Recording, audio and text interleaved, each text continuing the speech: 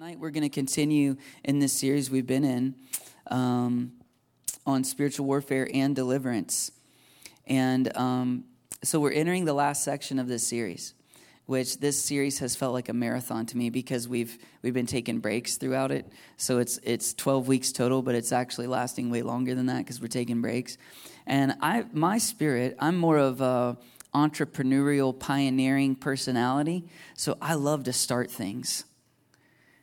But finishing things is maybe not so much my forte. So, if I do a teaching series about 2 or 3 weeks in, I'm ready to move on to the next thing.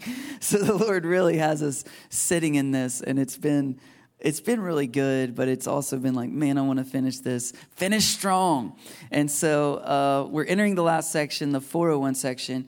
And I didn't even, the Lord told me all this prophetically. I want you to do this 12-week series, and 3 weeks, 3 sessions in each section. And I didn't even know what they would all be. He's kind of given to me as I'm going. And this past week, he really clarified what he wanted the last section to be. And so we're going to spend 3 messages, maybe tonight and the next 2 weeks in a row, if we finish it out, unless the Lord interrupts, with some other topic over the next few weeks. But so we've learned a whole lot. If you followed along with this series, you've probably learned a whole lot about spiritual warfare. You've probably heard some things you never heard before.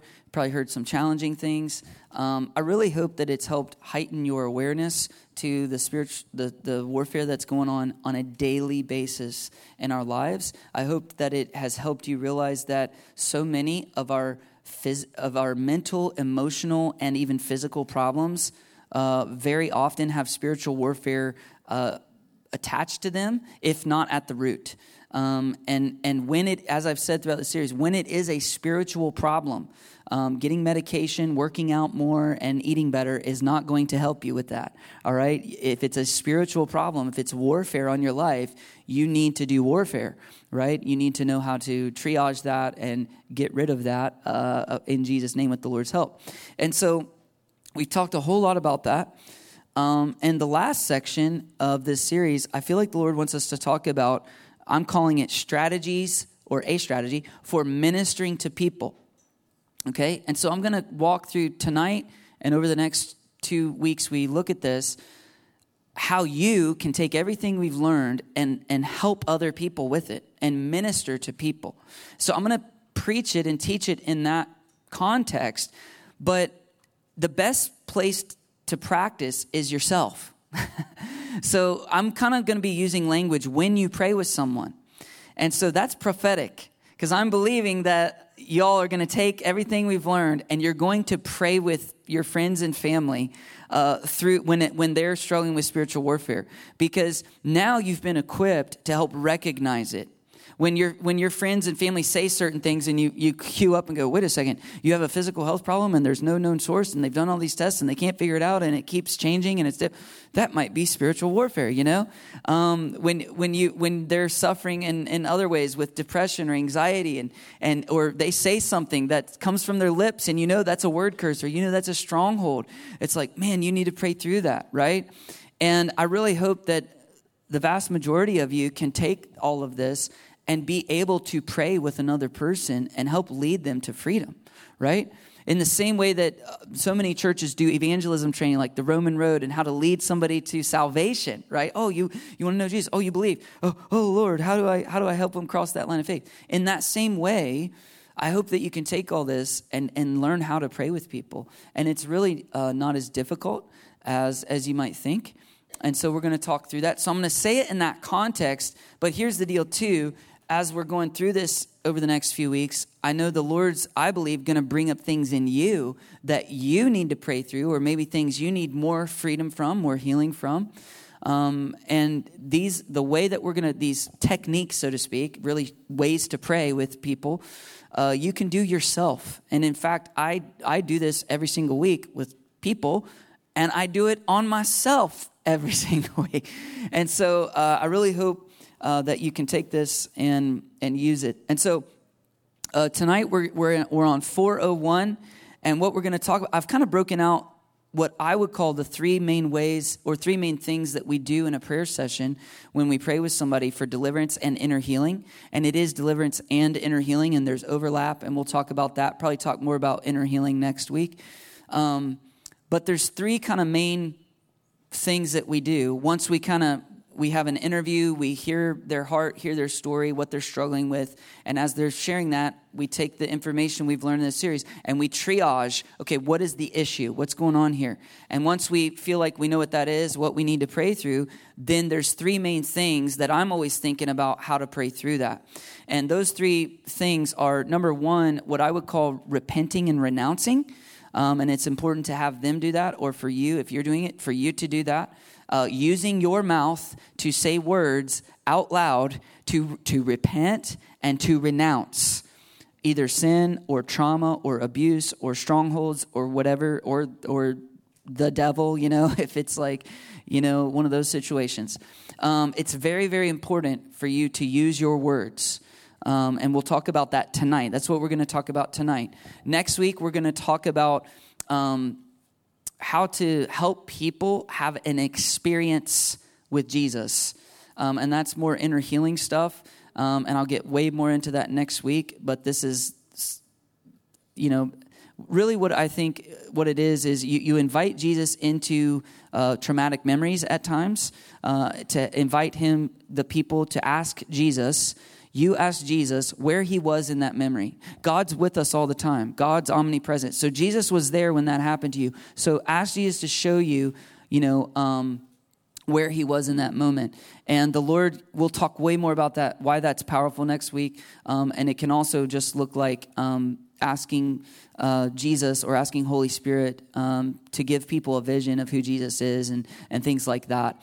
And that's really, really, really powerful. And then... And how many of you know Jesus said, when he pours out the Spirit, he's going to give dreams and visions. And so many times, what I just mentioned, invite Jesus into this memory or whatever, you would be amazed some of the things people like, oh my goodness, I see this in my mind, and they start saying what Jesus is doing, what he's saying. And what you've just done is you told them to pray and ask Jesus to give them a vision, and he does, which is just crazy. It's just awesome. And it blows me away every time that it happens, and to see the healing that the Lord brings. And we'll talk about why that's important next week. And then the third part is what I would call blessing and impartation. And so there's repenting and renouncing. There's, what you might call inviting Holy Spirit to give an experience or vision, to bring healing to people's brains, memories, things like that. That's more inner healing. And then there's blessing and impartation prayer. And it's really, really powerful. And when we do prayer sessions with our spiritual health team, we don't always do all of those things. We almost always do the repenting and renouncing, and we always do the blessing and impartation. And then this is just me. And then as needed, if the Lord leads to do some of the, inviting Holy Spirit to give an experience or a vision or something like that we'll do that as needed. But he's really been doing that more lately with me in particular in prayer sessions. And I've had some moments where I've went through that, and he's spoken to me in some amazing ways through that.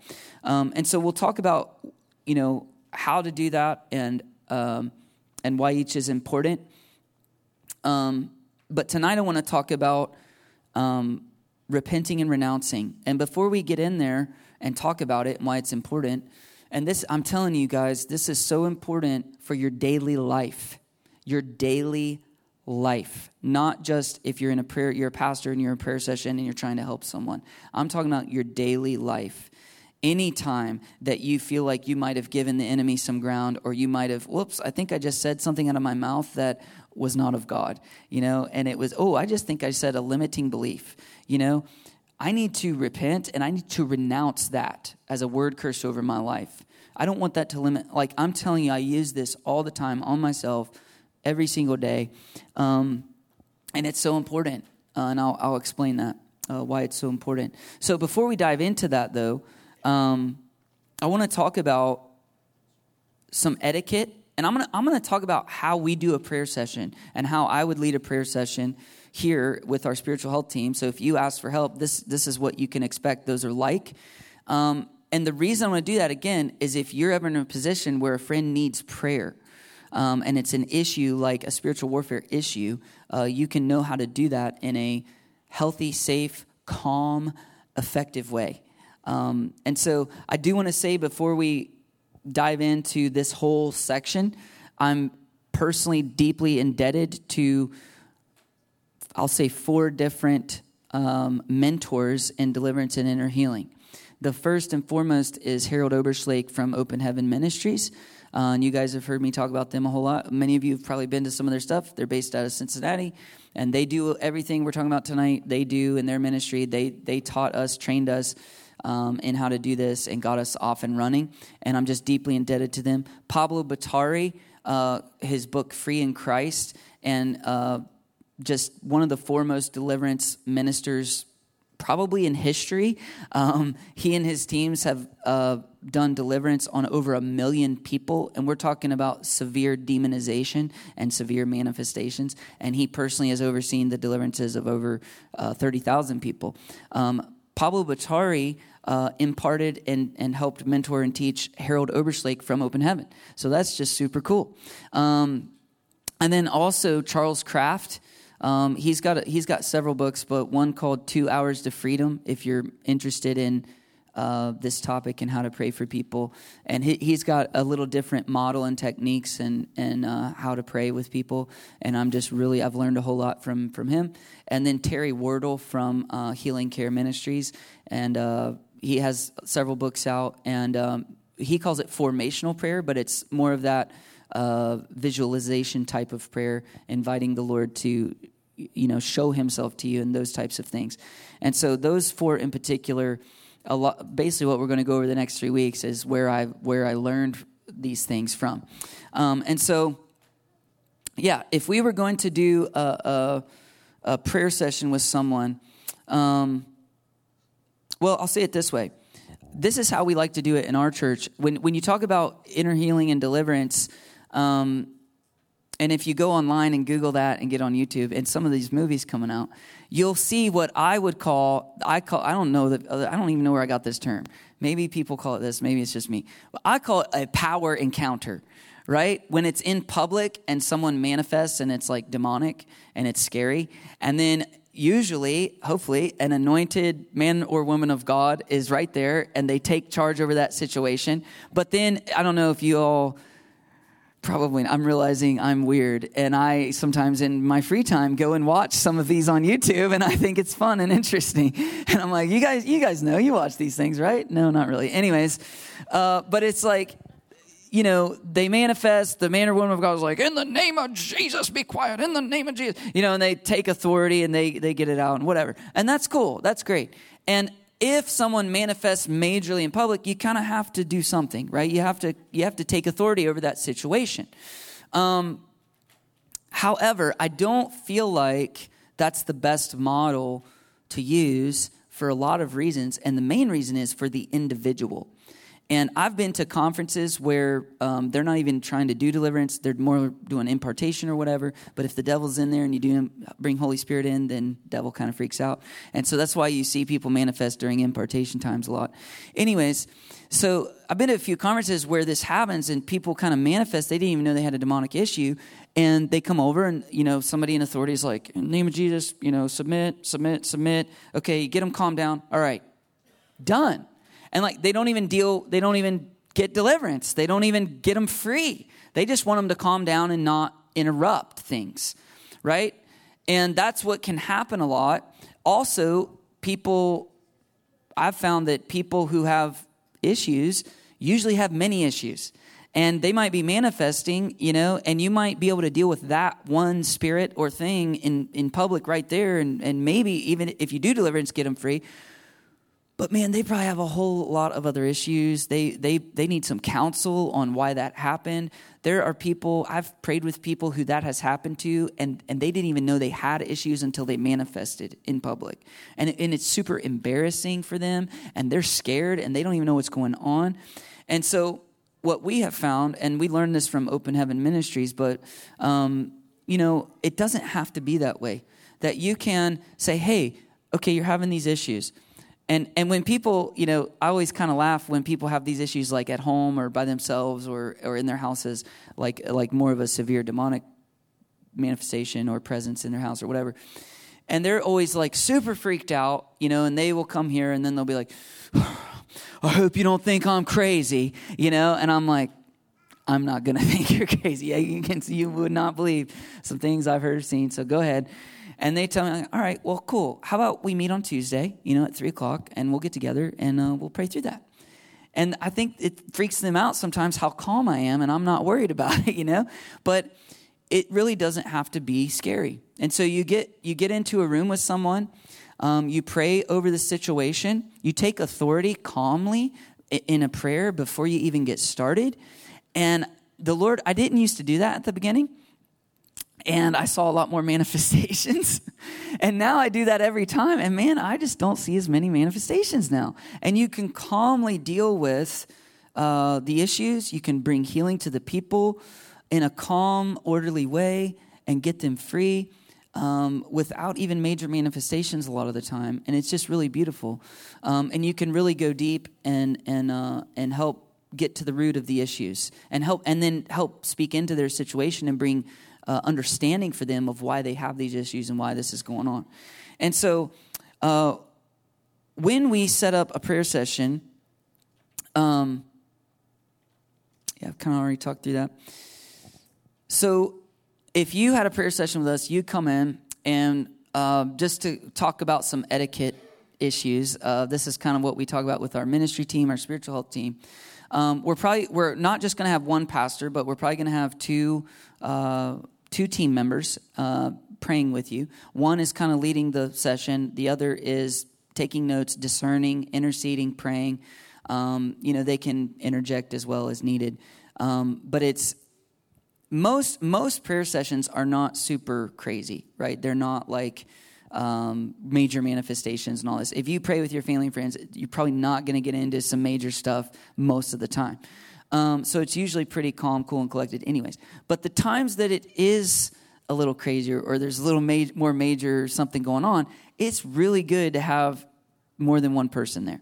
Also, when you're praying with really broken people who have a lot of brokenness in their lives, who maybe don't have Christian maturity, and they're being heavily influenced by demons, there can be a lot of deception. There can be a lack of character that they could try to, malign your character or bring slander or lying. And if you're with yourself, just one-on-one, it's he said, she said type of thing. And so it's just really wise to always have a partner with you when you do this type of ministry. And I'm saying this so some of our ministry team, this happens to them. They have a friend or family go, I'm having issues. Can you come to my house? It's like, okay. So they're going to go. It's like, do not go alone, right? Take someone with you. And interesting, Jesus sent the disciples out 2 by 2. Okay, and so it also brings more faith and confidence into the picture. If one person's having a bad day, the other person can pick up the slack. And so there's a lot of benefits to it. And then also, when we pray with people in our church, we always try to do men with men, women with women. And at the very least, if it's a woman, we'll have at least one of those people, one of the two prayer counselors, be a woman. And if it's a man, we'll have at least one of them be a man.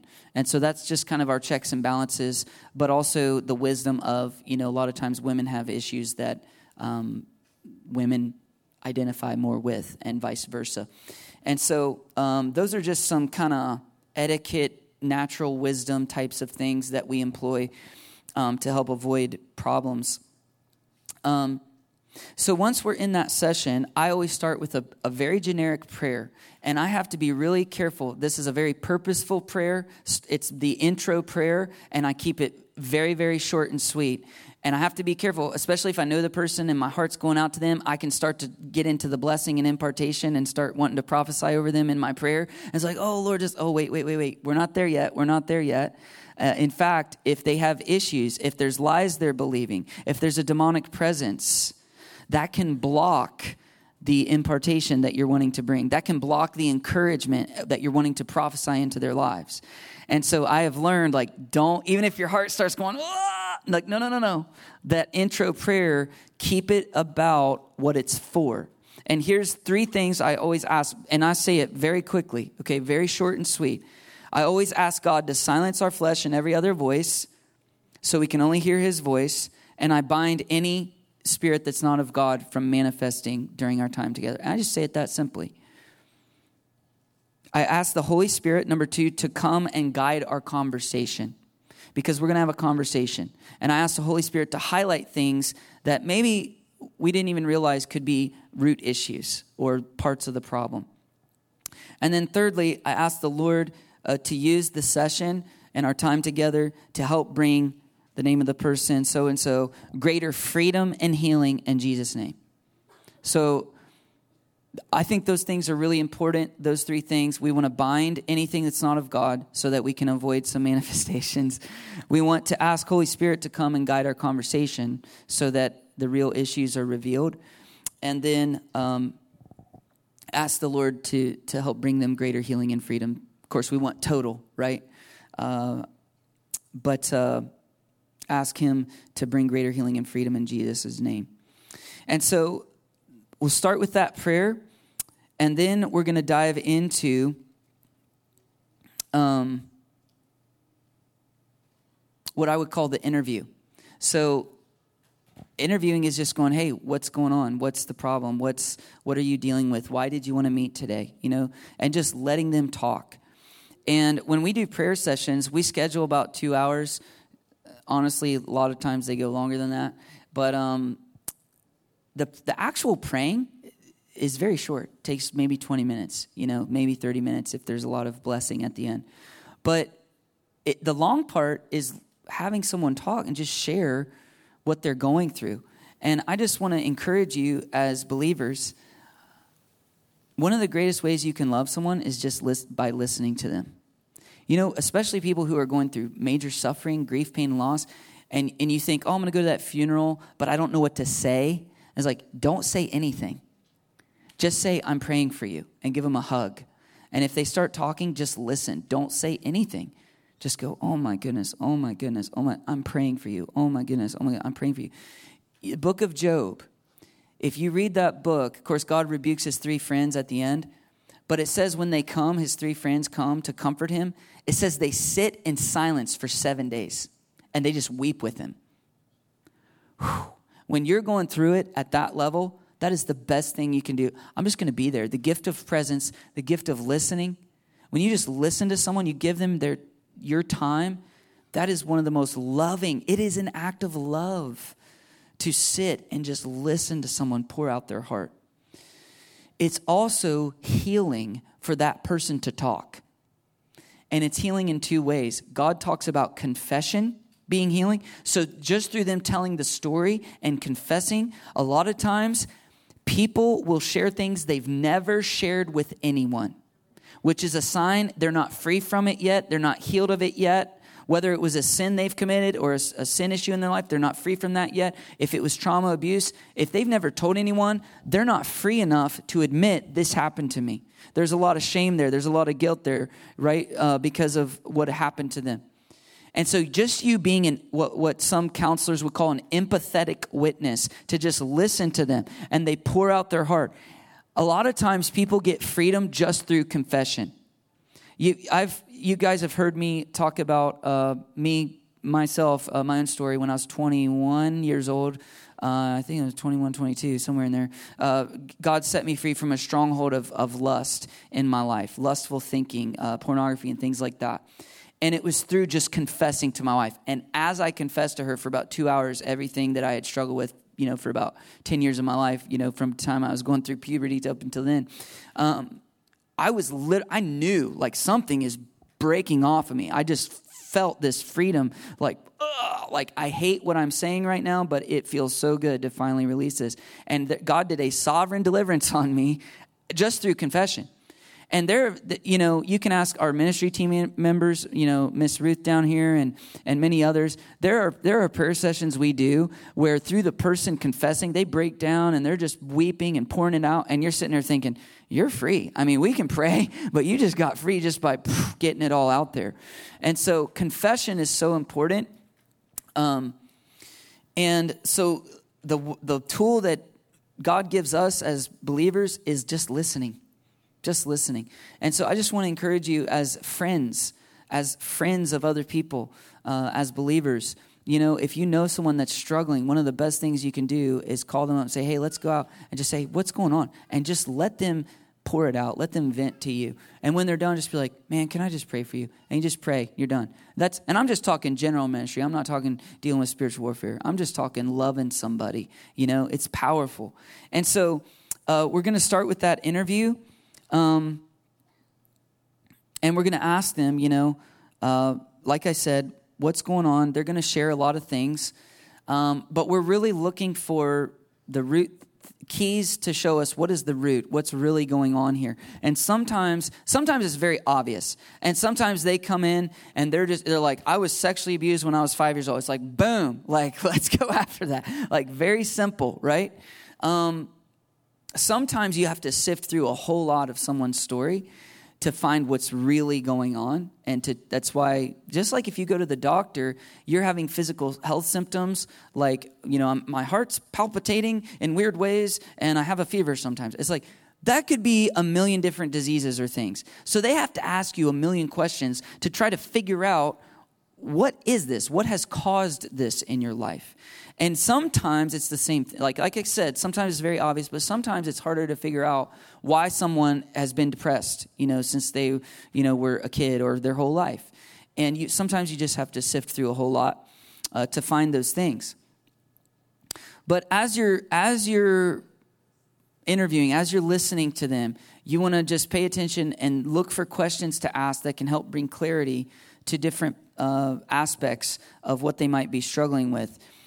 You obviously want to be looking for if there's sin issues, if there's trauma or abuse, or whatever the current problem is, if it's depression, anxiety, things. Okay, here's a great question to ask to clarify. When did that start in your life? Or how long have you had this in your life? A lot of people be like, oh, my whole life. Okay, did you have it when you were like a kid, like 5 years old? Well, no, not 5. Oh, okay. How long? What about high school? Yep. What about junior high? Nope. So it started in high school? Yes. A lot of people, they've never sat and thought deeply about why they have the struggles they have. They've never worked through it. They've never put language to it. A lot of men stereotypically can't even put language to feelings they're feeling. Are you feeling hurt, super depressed, or angry? And it's like, I don't know, I just feel horrible, right? And you got to help them sort through that, because that will help clarify things. So what are they struggling with? What are the main issues? Another great question. When did it start? How long have you struggled with it? I would say vast majority of the time, there's some type of traumatic incident that has happened that is when that issue started, okay? Trauma and abuse can just mess with our brains, mess with our bodies. Our brains are woven into our souls and spirits, right? Triune beings, but they're all kind of woven together. And so there can be physical problems because of trauma and abuse. By the way, psychologists and studies have been done that have shown just through talking through traumatic events, it brings healing and integration into your brain. Because when you go through something traumatic, and I might be getting a little more into next week's, but your brain disintegrates, not disintegrates into nothing, but it disintegrates. So traumatic experiences, your brain will separate into left brain, right brain types of things, and it's so painful, it helps you be able to cope and move on and not be a total mess. But what happens is, as long as that stays disintegrated and separated, you're not healed from that. And that's why if something triggers you that is related to that abuse, panic attack, breakdown, right? Studies have been done that just talking through it, this is what happened to me, helps bring healing and helps reintegrate your brain. Okay, now that's in the physical. And we haven't even gotten to the spiritual. So again, confession, just talking through things is so powerful. Just being an empathetic witness, just listening to people.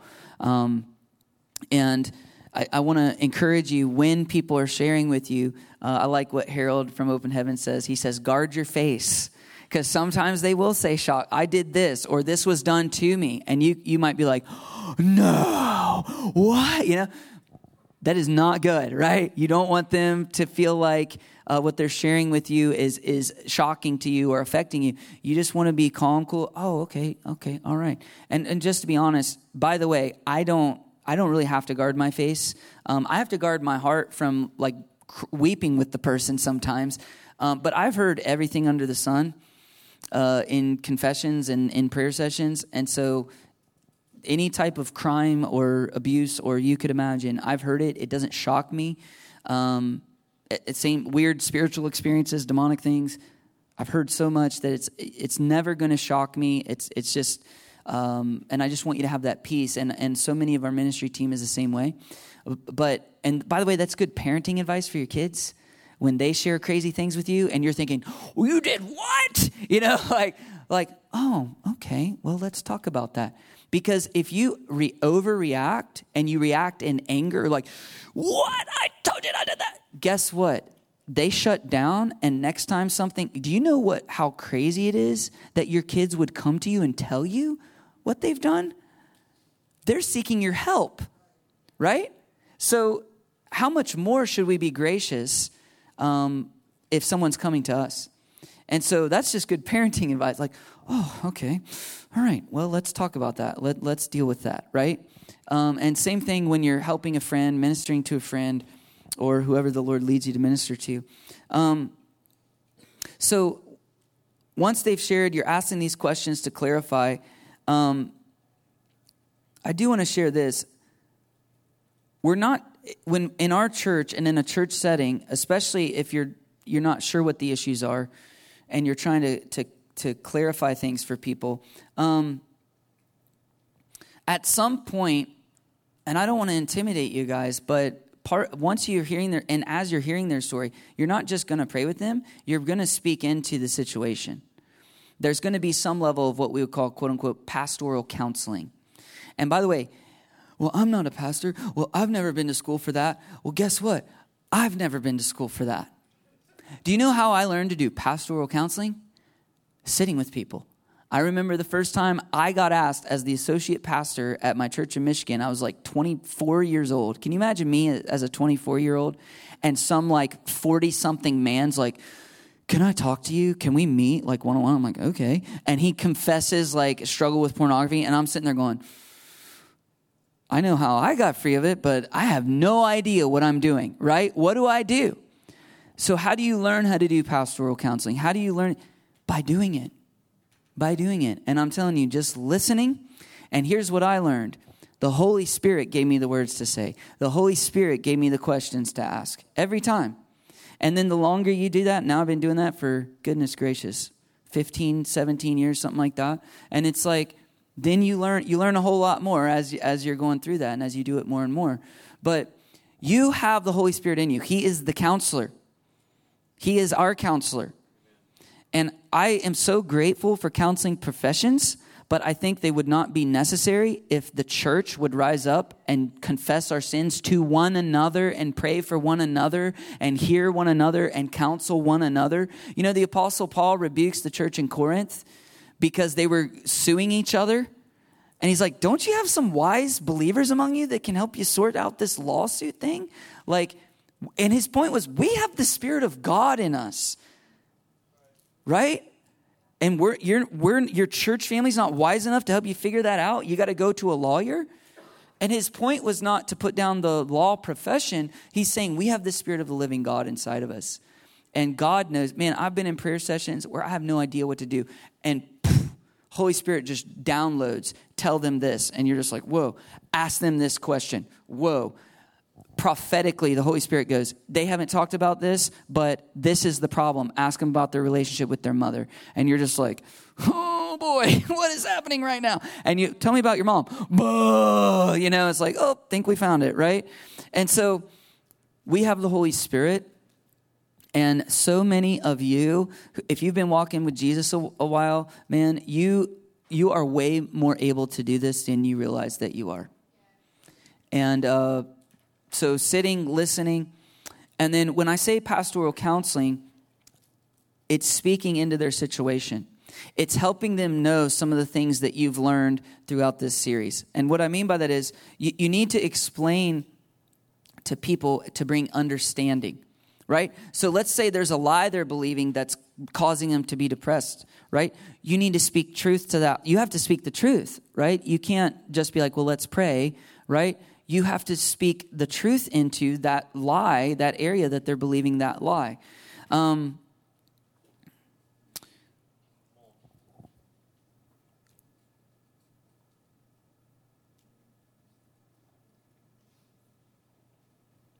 I like, there's a teaching by John Eldridge. He calls it the 4 streams, and it's really good.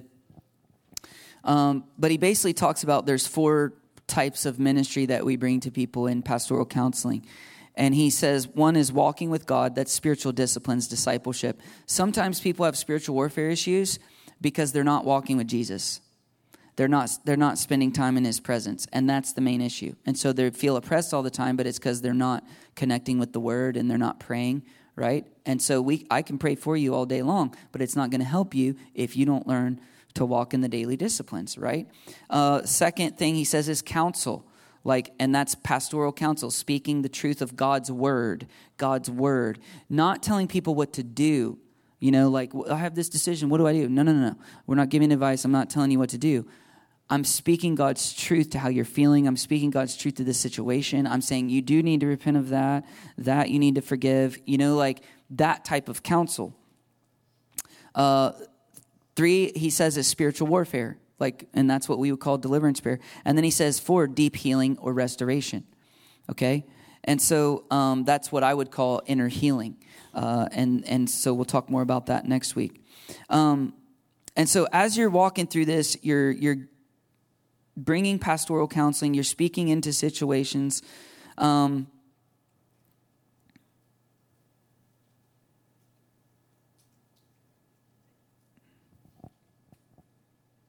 Yes.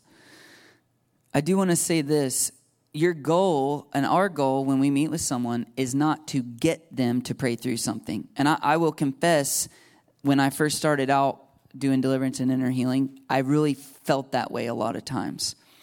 Because I would talk to someone and they would tell me about something they went through, and I would be like, oh, that's spiritual warfare. That's the devil. It's spiritual warfare. If we can just pray through that, then I can help get you free, If you'll just be willing to pray through. And so I would have that bent, man, I really hope they're wanting to pray, and I would really encourage them strongly, let's pray through that, right?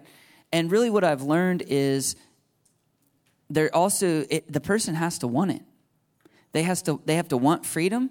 They have to want to pray through their issues. A lot of issues involve repentance. They have to want to repent. And not just pray for me I'm sorry now, and pray for me so that I feel better right now, but tomorrow I'm going to go right back to the habits in my life that brought this issue in the first place. It's not going to work. And so they have to want Jesus. And so this is, I'll say it this way. Your goal is not to get them to pray through stuff and get free. Your goal is to give them the opportunity to get free if they want to. And sometimes you talk through everything, and right before we pray, I'll explain to them, I think we need to pray through these things, and I think we need to do it this way. And I'm going to have you repeat after me and renounce, which I'll explain in a minute. Do you agree with that? I think you need to pray to forgive your dad. Do you agree with that? Because I don't want to just say, hey, repeat after me. And they're just blindly repeating and they're not really realizing what they're doing, because it won't be as effective. So if you explain, here's why I think you need to pray that. Do you agree with that? And sometimes, let's just use that example. Dad abused them when they were young. You need to pray through that. And by the way, not just renouncing the trauma and all that, the abuse and all that happened to you, but pray to forgive him. Pray to forgive him. Do you agree with that? I can't forgive him. It's like, okay. Well, why don't you pray about that for a week, and we could set up another time if you want, and I'll just pray for you before we leave. But I'm not going to pray with you through this situation, because to be free of this, you have to be willing to to forgive him. And of course, as necessary, speak scripture to that. Jesus tells us to forgive everyone. Forgiveness is not saying it's right. Forgiveness is not saying you have to be in a relationship with him. But it's letting it go. It's not. I personally will not hold this against him, and I'm going to give it to God.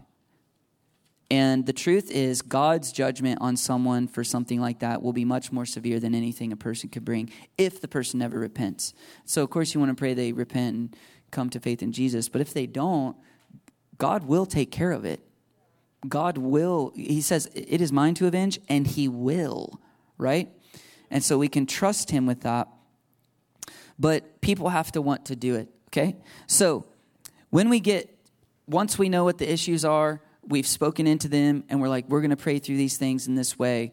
We are going to lead people to repent of any sin or any ways they've participated with the enemy, and then they're going to renounce whatever the issues are. To renounce means to say, I don't agree with this, and I don't want it in my life. But you are saying that. Here is why you saying it with your mouth is so important. Our words are so incredibly powerful. Proverbs 18:21, the tongue has the power of life and death, and those who love it will eat its fruit. Jesus said that you should not swear on heaven or earth on anything. Let your yes be yes and your no be no, because anything else comes from the evil one, right? How many of you know, though, according to Jesus and according to God's word, if you say yes, you've just made a commitment. So if you say yes and you do no, you've broken a promise. You've broken your word. You guys know that? So here's what I'm saying. Your words, just the words you say, are binding agreements in the spiritual realm. When you say a word, it is like a contract that you just signed in the spiritual realm. It is that strong. We take our words so carelessly. We say things so flippantly. The devil takes it very seriously. And God will let him use our words against us because God set it up this way. Because God tells us how powerful and how serious our words are. And if we don't pay attention to God's word and how serious it is, and we're flippant with our words, according to the spiritual laws God set up, the enemy has permission to mess with us. So when you say things that are word curses against your life, and when I say cursing, I'm not saying filthy, coarse language, like, the words you don't want your kids saying. Yeah, don't do that. I'm saying the spirit with which you say those words is a lot more important. And you can say a lot nicer words that don't have 4 letters with the same spirit of hatred or the same spirit of negativity. And you will make binding agreements with demons, and you will empower them in your life. So, in other words, if you say it this way, let's use self-hatred, because that's probably the number one way people word curse in general. You speak against yourself. I suck. I'm terrible. I'm stupid. I'm the worst. Right? Oh, I'm an idiot. This is never gonna change. I'll always be this way. It's too late. Who cares? Whatever.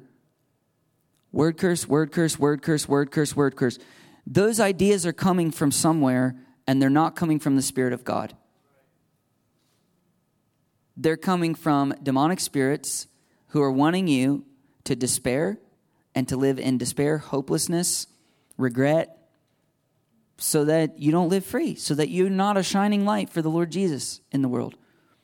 And so when traumatic things happen to you, he wants you to feel like it's your fault. He wants you to feel like you're not loved. He wants you to, nobody gives a crap anyways. Nobody cares about me. I'm all alone.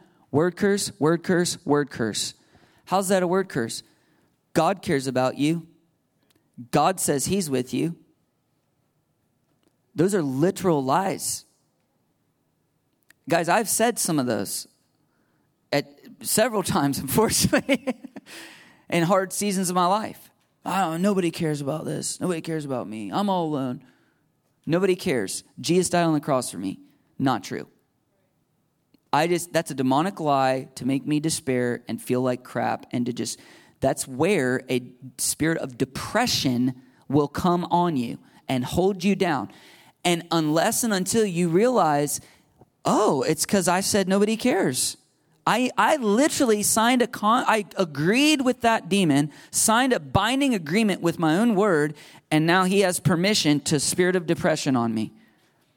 Until I wake up and go, oh crap, I said a lot of negative things yesterday.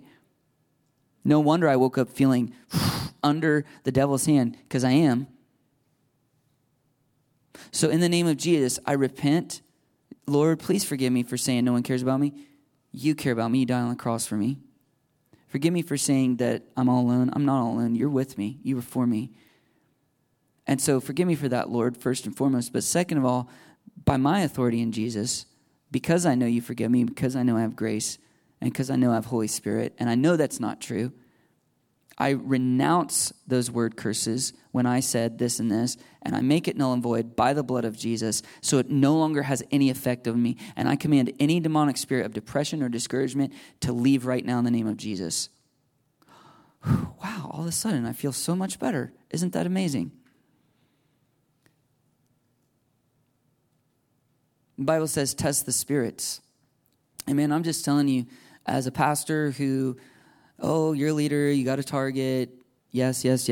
You're under oppression a lot more. So I'm a great guinea pig for like what is spiritual warfare and what is just normal emotions. And I'm telling you, I feel under the hand of the enemy so often in my life, and I'll trace it to negative words I've spoken about myself or about a situation, and I didn't realize it.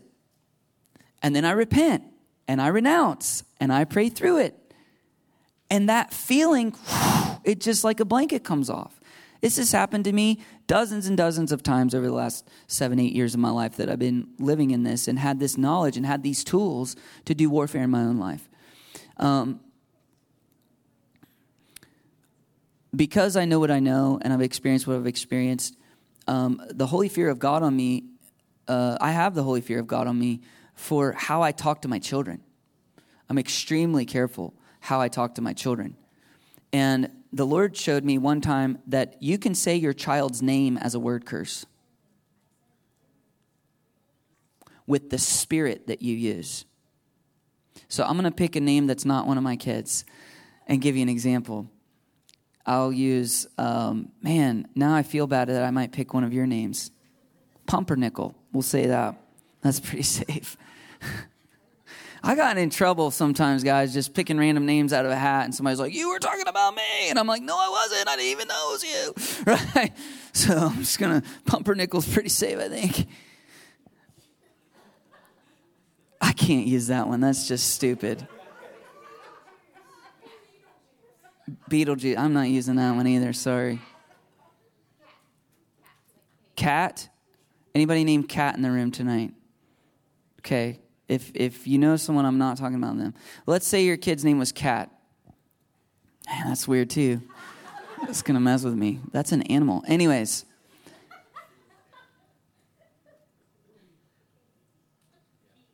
So Keith, whatever. Somebody's...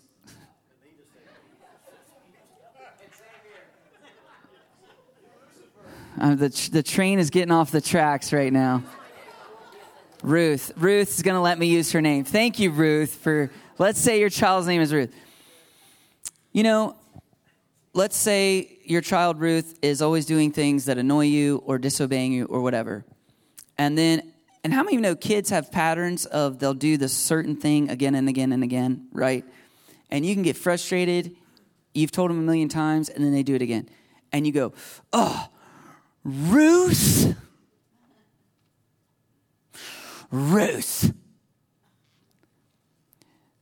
If you just say your child's name in a shaming way, you're putting shame on them. And how debilitating is it when you use their name, when they start to associate their very name, which is their identity, with shame? with the tone of your voice is saying, you annoy me so much. I'm so frustrated with you. You're an idiot. This is what the tone of your voice is saying when you say their name out of frustration. And I'm just telling you, the Lord put his holy fear in me for that. Because knowing what I know now, I live in holy fear in my parenthood of like, I do not want my kids to have prayer sessions when they grow up. And so I'm like, man, I'm doing my best. But you can word curse through the spirit with which you communicate something. You can tell somebody the truth. Oh, I told them the truth. But the spirit you had was hatred in your heart. So you were word cursing them. And here's the deal. That could affect them negatively. That's probably going to affect you negatively until you pray to break the spirit of hatred that you had or resentment that you had for that person for whatever reason. And so our words are powerful. Our words are binding agreements. Listen to what the Lord says in Matthew 12. But I tell you that everyone will have to give account on the day of judgment for every empty word they have spoken. Another translation says, every careless word you speak, you will have to give an account. And listen to what he says. For by your words you will be acquitted, and by your words you will be condemned. How many of your kids have you've said this weekend we can go to the lake. And then something comes up, you can't go to the lake. And they're like, you said. And you're just like, dang it, I did say, but sorry, we're not doing it, right? They hold you to your word. The Lord says on Judgment Day, by your words, you'll be acquitted. And by your words, you'll be condemned. How is that? I thought we're only acquitted by the blood of Jesus. Yeah, was there ever a time where you say, Jesus, I want you to be my Lord and Savior, with your words? It is with your mouth you confess and you're saved, Scripture says. You said, I need Jesus. And by your words you will be acquitted. But by your words you'll also be condemned. If you speak unforgiveness, if you at times go, oh, I don't need Jesus. Oh, I'm not going to do that. Oh. So our words are very powerful. By your words, you're acquitted. By your words, you're condemned. When you speak word curses, the devil goes, I'll take you up on that. And he jumps in and he'll start messing with you. Every time. Every time. Every time. Every single time. I think we're completely unaware of how many demons there are and how long they've been here. And the fact they have nothing else to do but to oppress us. That's all they do. We have lives. Right? We're not always thinking about them. We're loving God, but we're out doing our lives. We're working. We're putting food on the table. Demons don't have lives. They're trolls. You want to talk about internet people trolling you? They're trolls. They just troll you all day. And they wait for you to mess up. And then they wait in the wings, and then they jump in to oppress. Man, I'm telling you. Every time you speak something that's not of the Lord, the devil's going to use that against you. And it can be a hold over your life or over the lives of your family or over your kids. If you've ever word cursed your spouse or your kids, you need to not only say you're sorry, you need to pray through it and pray to renounce those word curses you spoke when you said this, and I'm sorry, and I renounce that, and I make it null and void by the Lord Jesus. What are you saying? I don't mean that.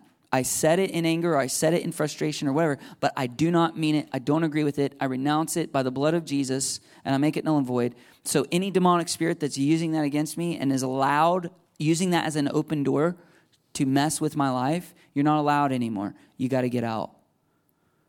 And I'm just telling you, it's really, really, really powerful to pray that way. So our words are powerful. Confession's powerful. You know, confession is someone saying, it is a form of renouncing. It's like, I did this. I don't want to do this anymore. That's why I'm talking about it. That's why I'm confessing it. If people have dabbled in witchcraft, a lot of times they'll burn the items, tarot cards or whatever. Destroying witchcraft items is a form of renouncing. And so, but using your words is very, very important and very, very powerful. So people need to repent, they need to renounce. So when we pray with people, and if you pray with a friend in this way, it's important to lead them to pray, and most people don't know how. So you say, just repeat after me, and then you lead them in the prayer. And but it's important to have them do it because of spiritual authority, which we talked about on week 3 of this series. If they're a believer in Jesus, they have Holy Spirit in them, they have spiritual authority.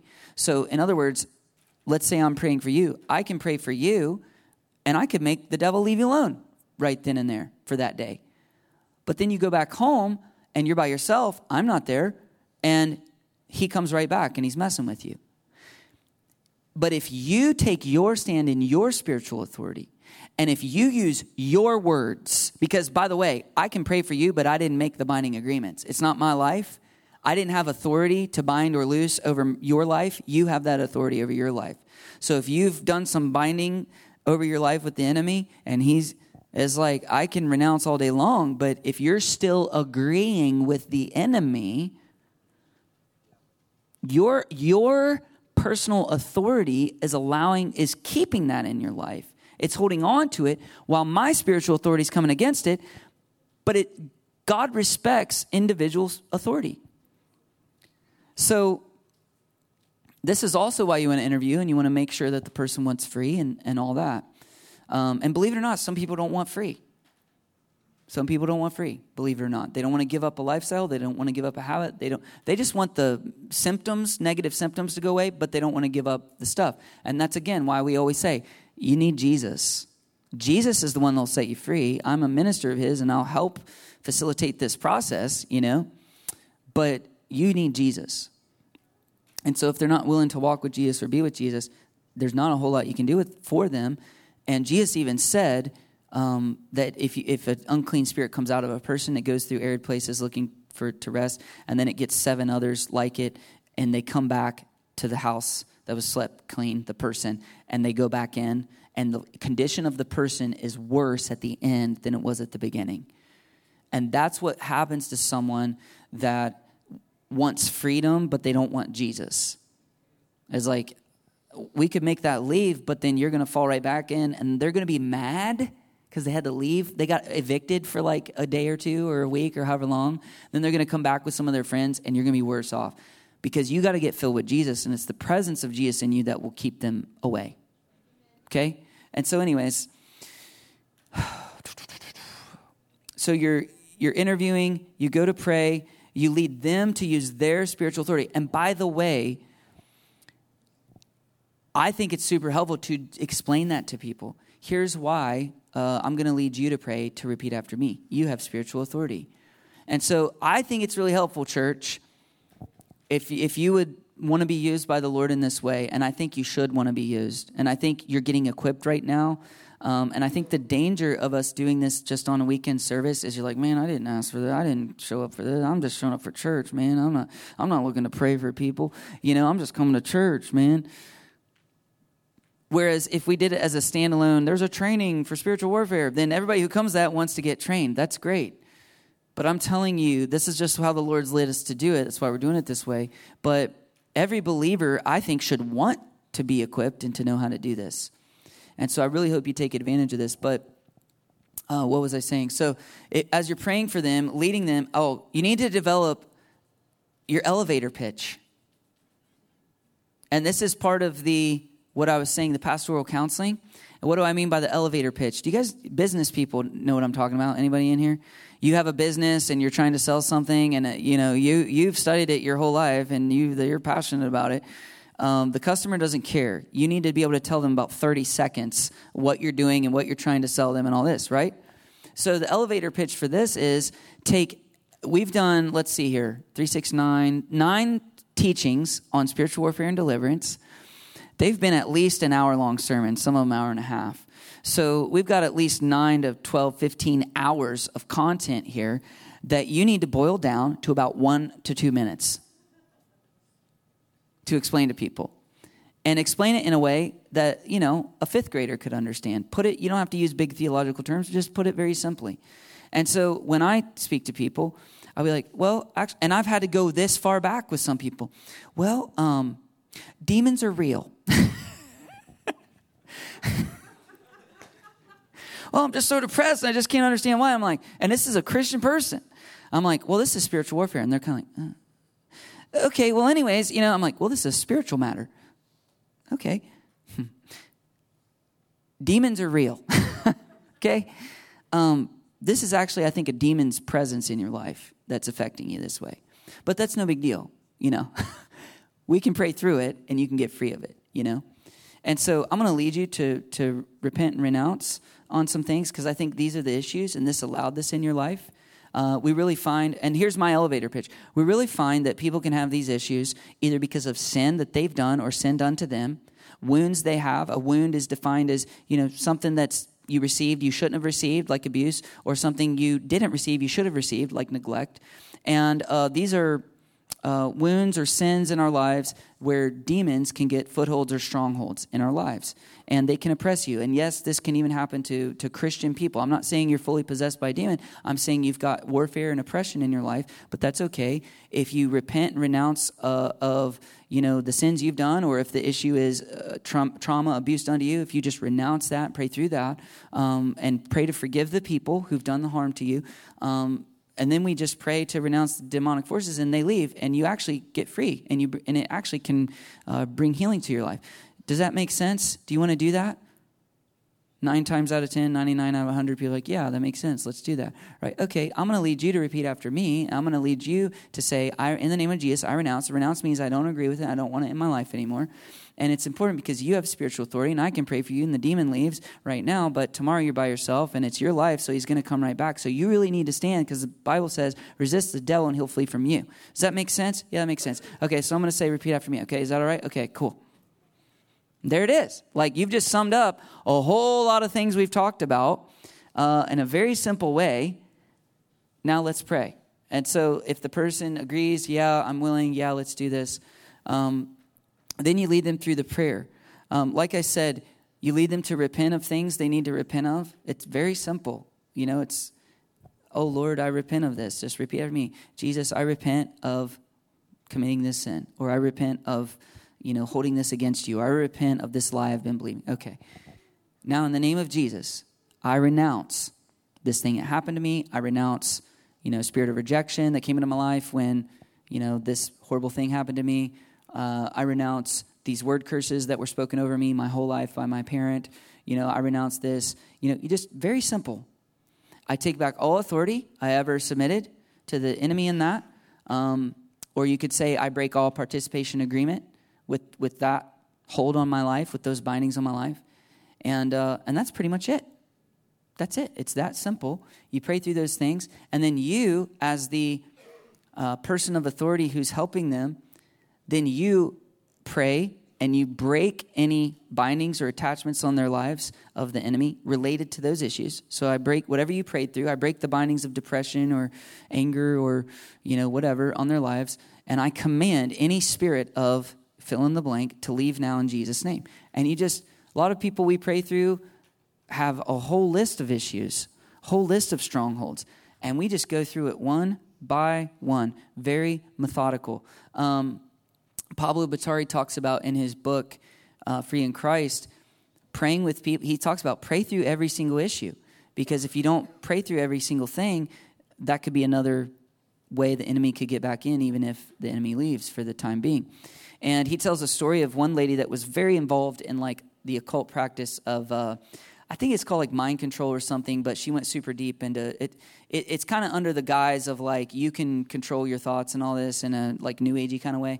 But then it goes into, but you can project your spirit and you can help other people in the spiritual realm. And it astral projection, super, super, really deep occult stuff that's really presented as, brain power, and so this lady got super into it, and she was doing this, and she not only encountered a lot of people through astral projection and her mind and spirit and everything, but she encountered a lot of demonic entities, different kinds of entities, and that were her guides and helping her and all this stuff, doing all this, and she did this for several years.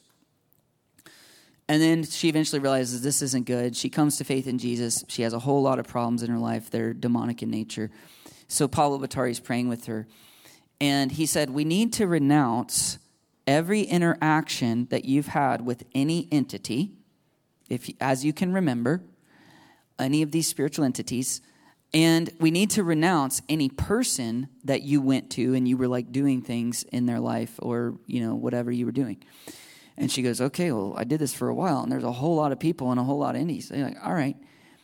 He said in his book, he met with this lady over a period of 15 days in a row and did a prayer session with her every single day to pray through every single thing she had been through. And he's like, but at the end, we finally got her free, moving on. But I say that to say,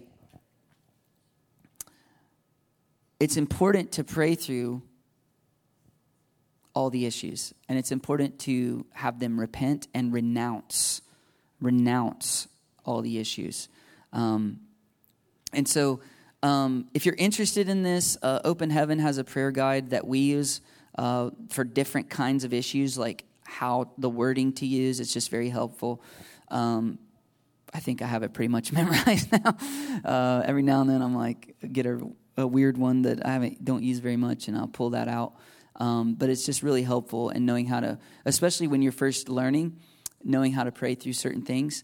And then there's certain language in these prayers that you're like, that's kind of weird, but oh well, I don't know what I'm doing. I'll just use it, right?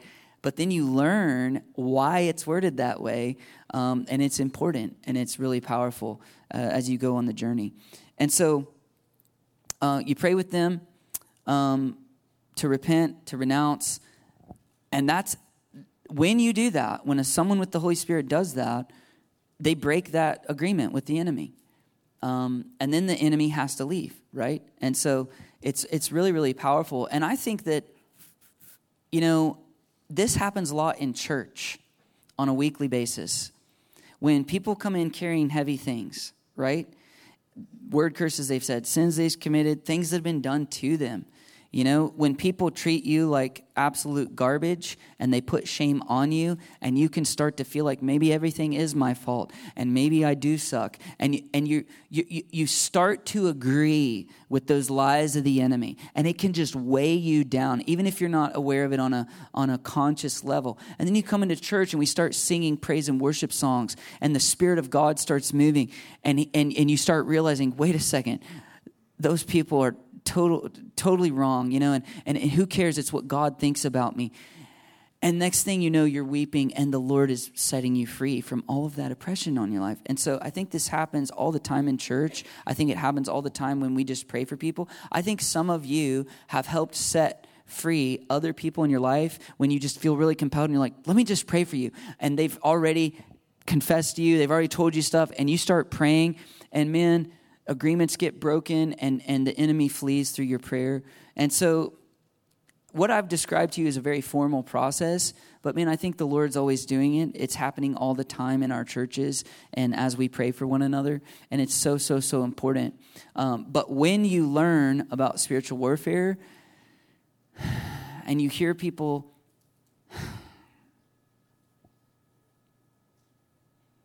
talk about certain things, you just light up and you go, you need prayer. I can help you.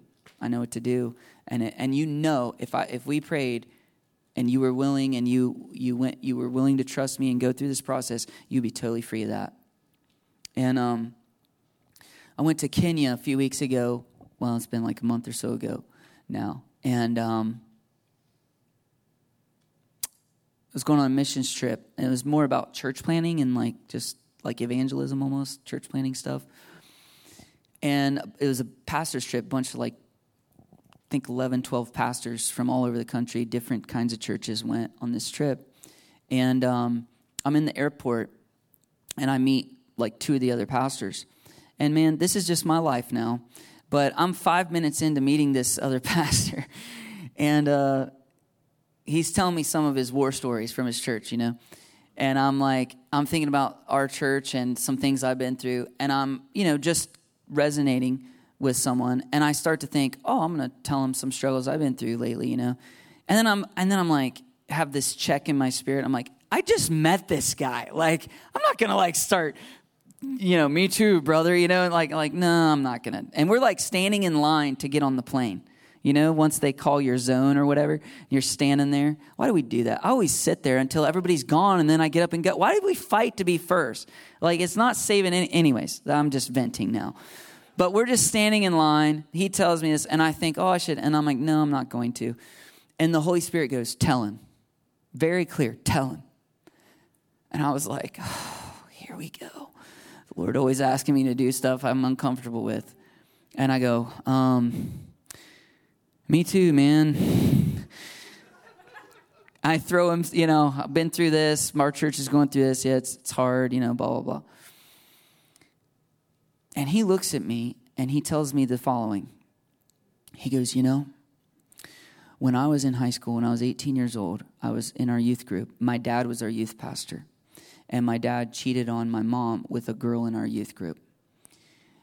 And he said, he left our family with that young lady, and they're still married to this day. But this guy's in his late 60s. He's telling me this. And he's tearing up as he's telling me. And, I'm like, okay. And he goes, to this day, whenever someone leaves our church, it's like I relive that experience of my dad leaving our family. And he tears up and he's like crying. And I'm sitting there staring at him going, that's a stronghold. You need prayer and I could help you. But I just met you and I'm a lot younger than you. So you're probably not going to want to do that with me in particular. Because the Bible says don't let people look down on you because you're young. By the way, I don't think I'm that young. But people do tend to look down on you. And we just tend to be willing to trust people who are older than us. And so I go, wow, man, that's really hard. And I'm like, I'm not going to offer prayer right now, And so I just empathized with him, and I, prayed for him in my own heart, but that was that. We get on the trip. We're 2 to 3 days in, and we're sitting at lunch one day, and another pastor I was connecting with starts talking about his church and ministries they have. And they basically do everything we do with Deliverance and Inner Healing, but they call it prayer counseling.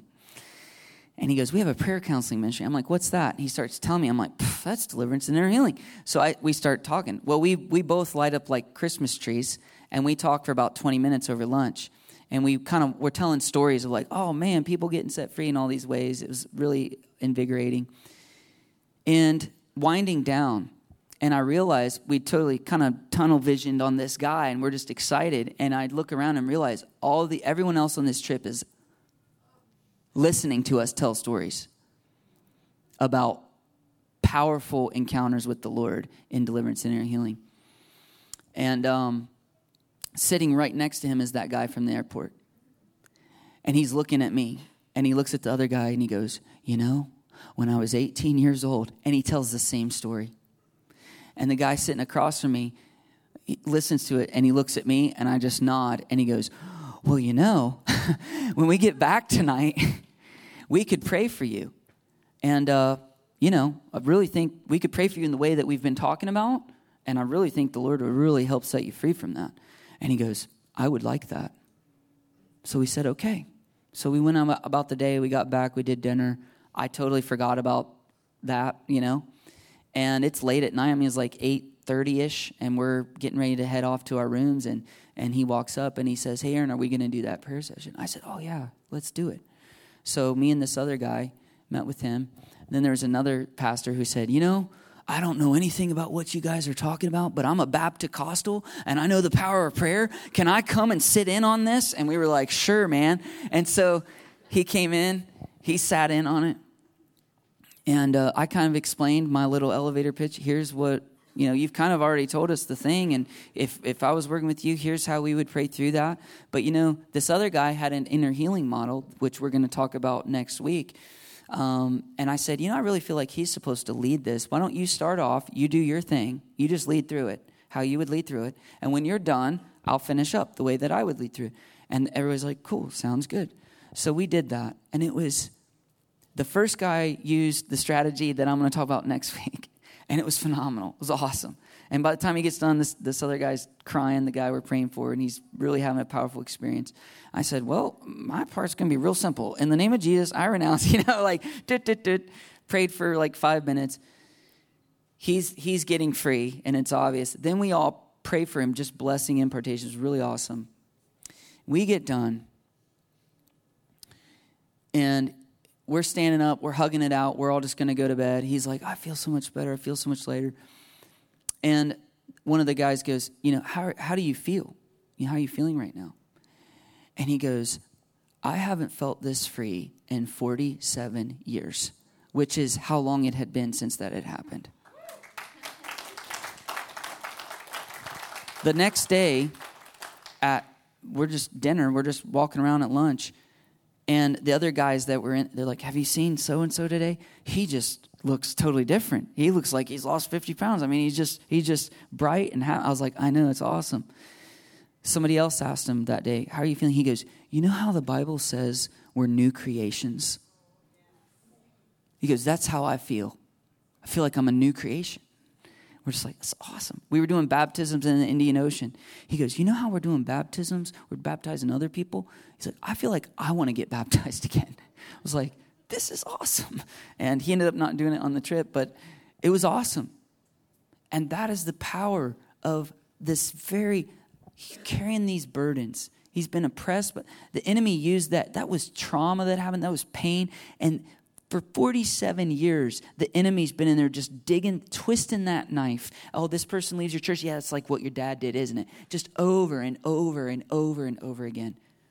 And through a simple 30-minute prayer session, totally set free. And that's power. That's powerful. Because everything we're talking about is true. Demons are real. They hate us. They're oppressing our lives. Jesus said in Luke 10:19, I've given you power and authority to overcome all the power of the enemy, to trample on snakes and scorpions. And by the way, when you do it, nothing will harm you. You have a sovereign protection. And so this is a ministry. God's equipping us, church. He's equipping us. And I pray, and I'm going to end with this prayer tonight. So let me not just say it and then pray it. I'll just pray it.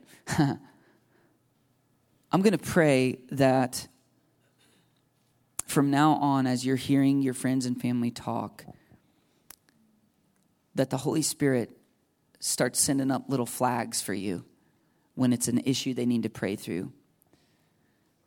When it's a stronghold in their life, when it's a limiting belief, when it's a word curse, when it's a traumatic experience that's allowing the enemy to oppress their lives. I just pray right now, Lord Jesus, that you would give us revelation. You would give us discerning of spirits. When people say certain things, to go, oh, nope, that's not just how you are. That's actually a lie you're believing, and that's why you're the way you are. And we don't have to say that. There's gracious ways the Lord will lead us to share that if he does, to bring them freedom. But Lord, I just pray you would begin to give us that awareness as a church body, as a church family, that, sometimes my own wife, when I'm saying, well, this is kind of how things are, she's like, that's a word curse. That's not how things are. And I'm like, wow, you're right. And my own wife can check me on it. I pray we, even as a church family, would begin to check one another and just go, actually, I don't think that's true, what you're saying right there. And I think the Lord wants to bring you freedom, and he wants to bring faith into that area of your life. And so, Lord, I just pray for that awareness tonight. And I pray that you would give us power and wisdom to be able to pray for people, to be able to know the power of repenting and the power of renouncing. That, man, people who've struggled with depression for years, anxiety problems for years, some of these people, just through simply renouncing some wrong beliefs they've had or some word curses or some traumatic experiences, can find total and complete freedom from these things. It really is that simple, because there's just some part of their life or some part of their soul or their minds that's not fully submitted to God. There's some traumatic experience that they have not allowed Jesus to heal because they've been holding on to it. And I just pray that you would set us all free from all of these things. And so I just thank you for that, Lord. And I just pray that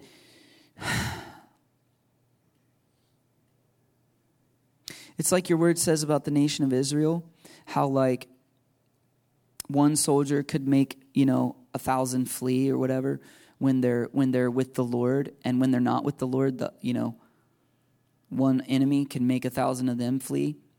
But I just pray that for our church family, Free People, like the average believer in our church is a dangerous believer to the enemy. Like when people walk in Free People Church and they're talking in the lobby. No. Let's back up. When they get out of their cars and the parking guy goes, "How you doing?" And they go, "Not so good. I had this huge fight and I'm, dealing with this in my life and I'm depressed and all this." That the parking guys can be like, "Oh, well, how about I pray for you right now? Just repeat after me in the name of Jesus." And they know how to pray with people. I pray for people getting free in the parking lot. I pray for people getting free in the lobby. I pray for people getting free in our kids area and in our youth meetings. Not through the pastors, through the average believers, the regular congregation members, God.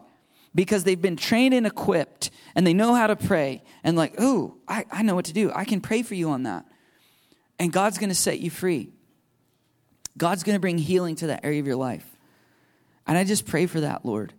People just bump into someone in our lobby. And next thing they know, they're in a prayer session and they're getting set free. And I just thank you for that. That's happening week after week in our church family. But I just pray, Lord, that you would get this deep down in our hearts. I felt like the Lord was saying leading into this prayer or into this series that our hands would freeze to the sword. There's a story in the Old Testament of one of the, I think it's one of David's mighty men who killed, so many enemy soldiers, but his hand froze to the sword. Because if you've ever like gripped onto something really hard for a really long time and then you try to let go and it's like your hand won't even open. And the Lord wants us so trained and equipped in spiritual warfare. How many of you know the sword of the Spirit is our weapon? And he wants us so trained and equipped that it becomes part of who we are, that it's written on our hearts, that our hands are frozen to the sword of the Word of God. And as we go around about our lives, we can't help but set people free. And that sword just comes out of our mouths without us even thinking about it, because it's so ingrained in us. And so, Lord, I just pray that your sword would be frozen to our hands. It would be instilled in our hearts, that it just comes out of our mouths in our daily talking, our daily language, that we would not use careless words, but that we would speak your words with conviction day after day. And Lord, I know, as your word says, as you've shown me, the only way that's going to happen is if we use it. If we use it. We discern with use, that by using the word, we discern. That by using the word, we learn these things. And so I pray for opportunities for people to practice on themselves, on their spouses, on their families, that parents would be training their kids in this type of prayer model, because it's powerful. That our kids would know how to do spiritual warfare and set people free. I ask for that in Jesus' mighty name. And so I even asked this week for opportunities. And here's the deal, church. Some of your friends who do not go to this church will be confessing to you in the week to come. And as they're telling you things, you're going to go, "Oh, I know what that is. Oh, you need to pray through that." And then you're going to have an opportunity to very gently, kindly, graciously explain to them, "Hey, do you mind if we pray through that? Because I've been learning about spiritual warfare. I've been learning about how to pray with people. I really think if we pray through this a certain way, the Lord could really set you free from that. Would you want to do that right now?" And so I just really believe that there's many of you are going to have opportunities this week to begin practicing on your own families and your friends and yourselves. And so let's just close tonight and do that right now. And I just feel led to lead you to repent and renounce something in your life that you need to repent and renounce. And so if you're like a super Christian, or maybe you just had a good week and you literally can't think of anything, that's okay. But for us common folk, there's probably something you could think of. And maybe it's something you've already maybe repented of the Lord to and asked his forgiveness for. But I would just encourage you to pray through it in this way and to renounce it in Jesus' name. I feel like the Lord really highlighted word curses a lot tonight. And that's very common, again, when you're going through a hard situation in life, to agree with the enemy's perspective and to word curse yourself or your situation and to speak hopelessness or despair over it. And so I just want to encourage you, if you have word cursed yourself, your situation, maybe your marriage, maybe one of your kids, and think of it this way, any super negative word that you've spoken that is just not of God. And Holy Spirit, I ask you right now to bring up things people might need to pray through right now in Jesus' name. So it could be a word curse, or maybe it's a belief you've had that's just not true.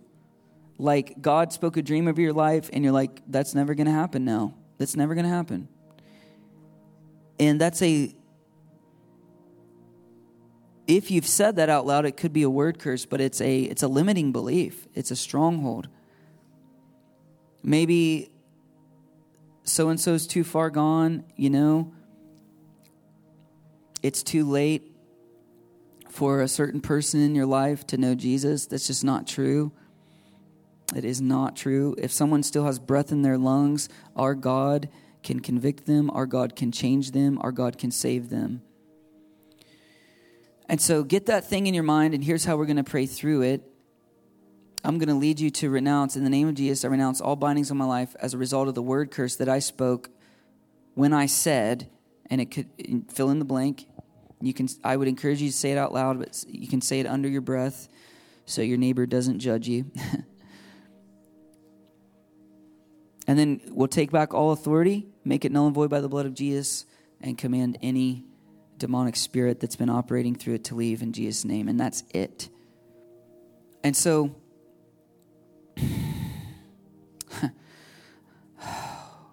let's do that right now. So get that in your mind and just repeat after me. In the name of Jesus, I renounce all bindings on my life as a result of the word curse that I spoke when I said, fill in the blank.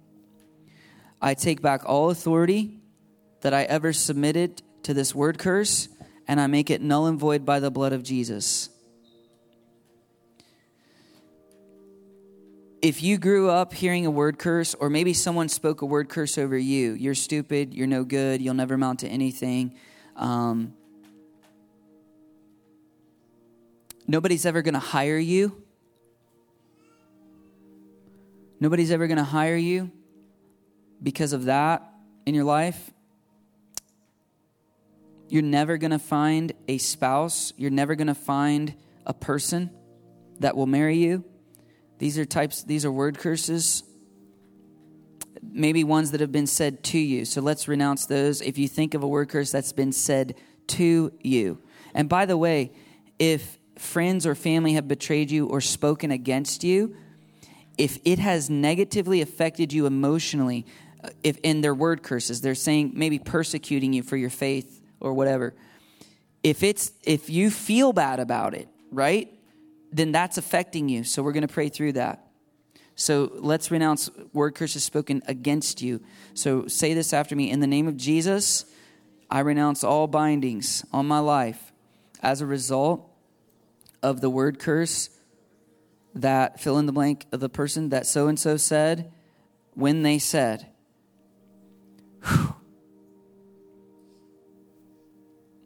I take back all authority I ever submitted to this word curse, and I make it null and void by the blood of Jesus.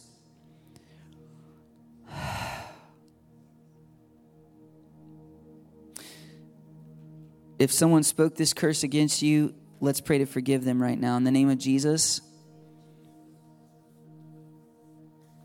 I renounce all bindings of anger, bitterness, hatred, or resentment that I've ever held against fill in the blank, so-and-so, for saying what they said to me, for saying this word curse over me. I take back all authority I ever submitted to hatred towards them. And today I make a choice to forgive and say their name. I forgive so-and-so. I forgive them. I bless them and I release them now once and for all.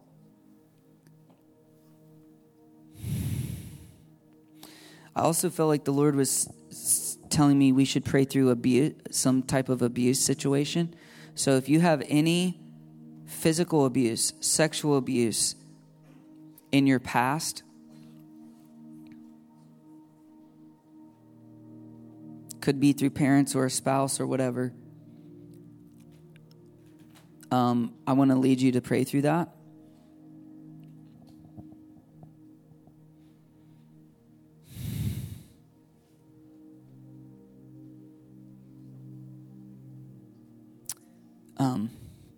I feel like the Lord's highlighting violent abuse, like beating, or your dad or whoever it was might have thought it was discipline, but it was very, very excessive violent abuse, or maybe it was a spouse that hit you or beat you or whatever. So if you're willing to just pray through that, and again, you can say this under your breath.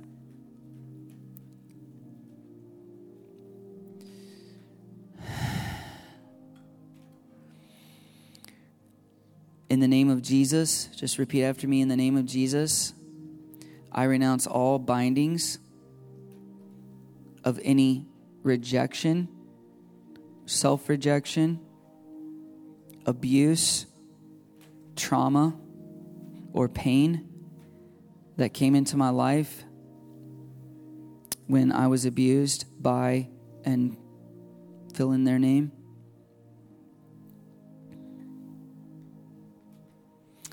I take back all authority that I ever submitted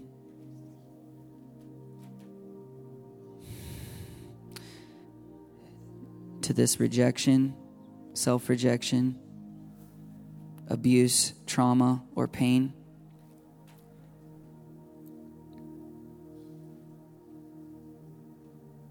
Also, in the name of Jesus, I renounce all bindings of any hatred, anger, bitterness, or resentment that I've ever had against, and say the person's name.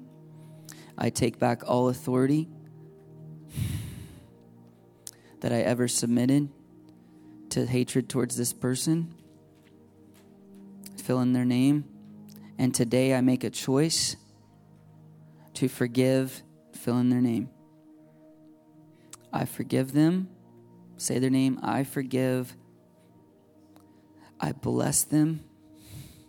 I release them now, once and for all. And so these issues are finished in my life once and for all, no longer having any effect on me. I want to lead you through one more, which is sexual abuse. So if it was sexual abuse or molestation, just repeat after me. In the name of Jesus, I renounce all bindings on my life, on my soul, on my body.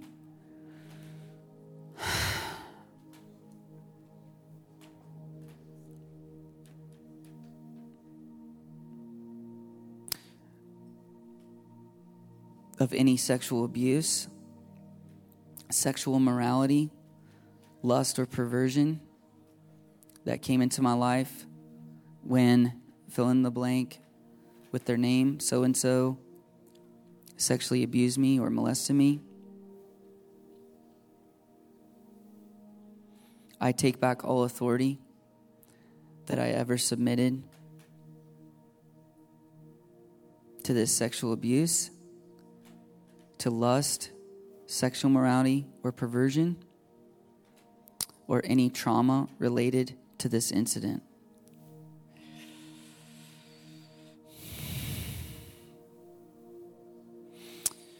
Also, in the name of Jesus, I renounce all bindings of anger, bitterness, hatred, or resentment towards, say the person's name.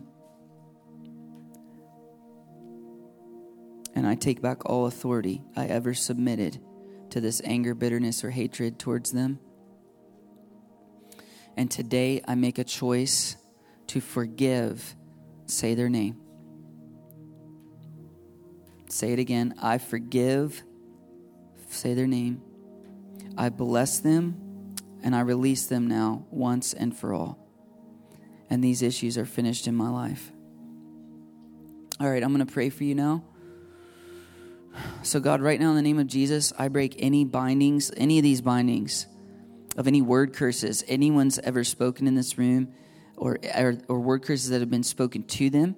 And I make them null and void by the blood of Jesus. And I command any demonic spirit that's been afflicting any of these people through these word curses to leave now in Jesus' name, and forbid them to return.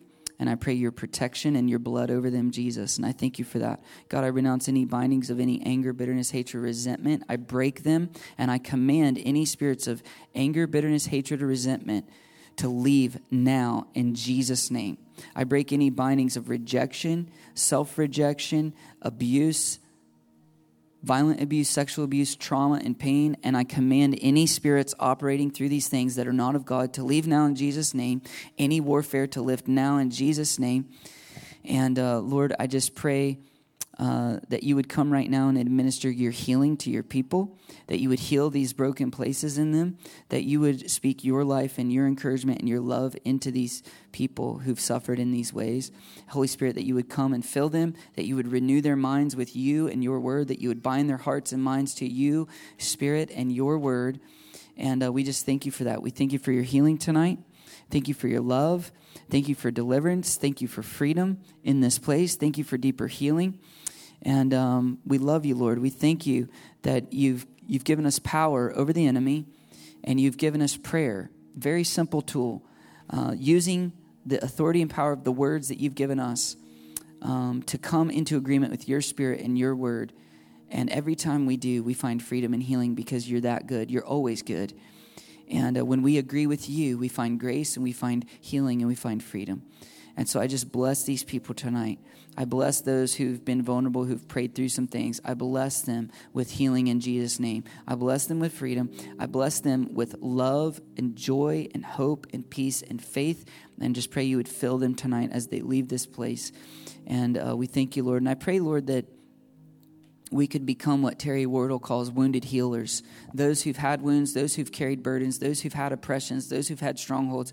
We get set free, we get healed, and then we can go out and we can help bring healing to other people. We can help bring freedom. We are the captives who get set free, and then we go out and become those who set captives free. And I just thank you for that tonight. And I thank you for this teaching and this training and this equipping. And we love you, Lord. We love you. And I thank you that people are going to be getting set free all over this community because your people are being trained and equipped. And it's going to be happening in schools and in hallways and in living rooms and at restaurants, across dinner tables. People are going to be getting set free because your people have been trained and equipped. And it's like, you know what? How about we pray through that tonight? And before I leave, can we just pray through that real quick? And it's not that hard, God. And you come and you do powerful things. And so I just thank you for that. It's not hard for you. It's not hard for you. It's easy. And so when we have enough faith to step out and say, hey, let's pray through that. I think the Lord could really help you in some powerful ways that you're going to do it. So I thank you that you back us up when we step out in faith. And we love you, God. We thank you for this, for all these things. In Jesus' name, amen.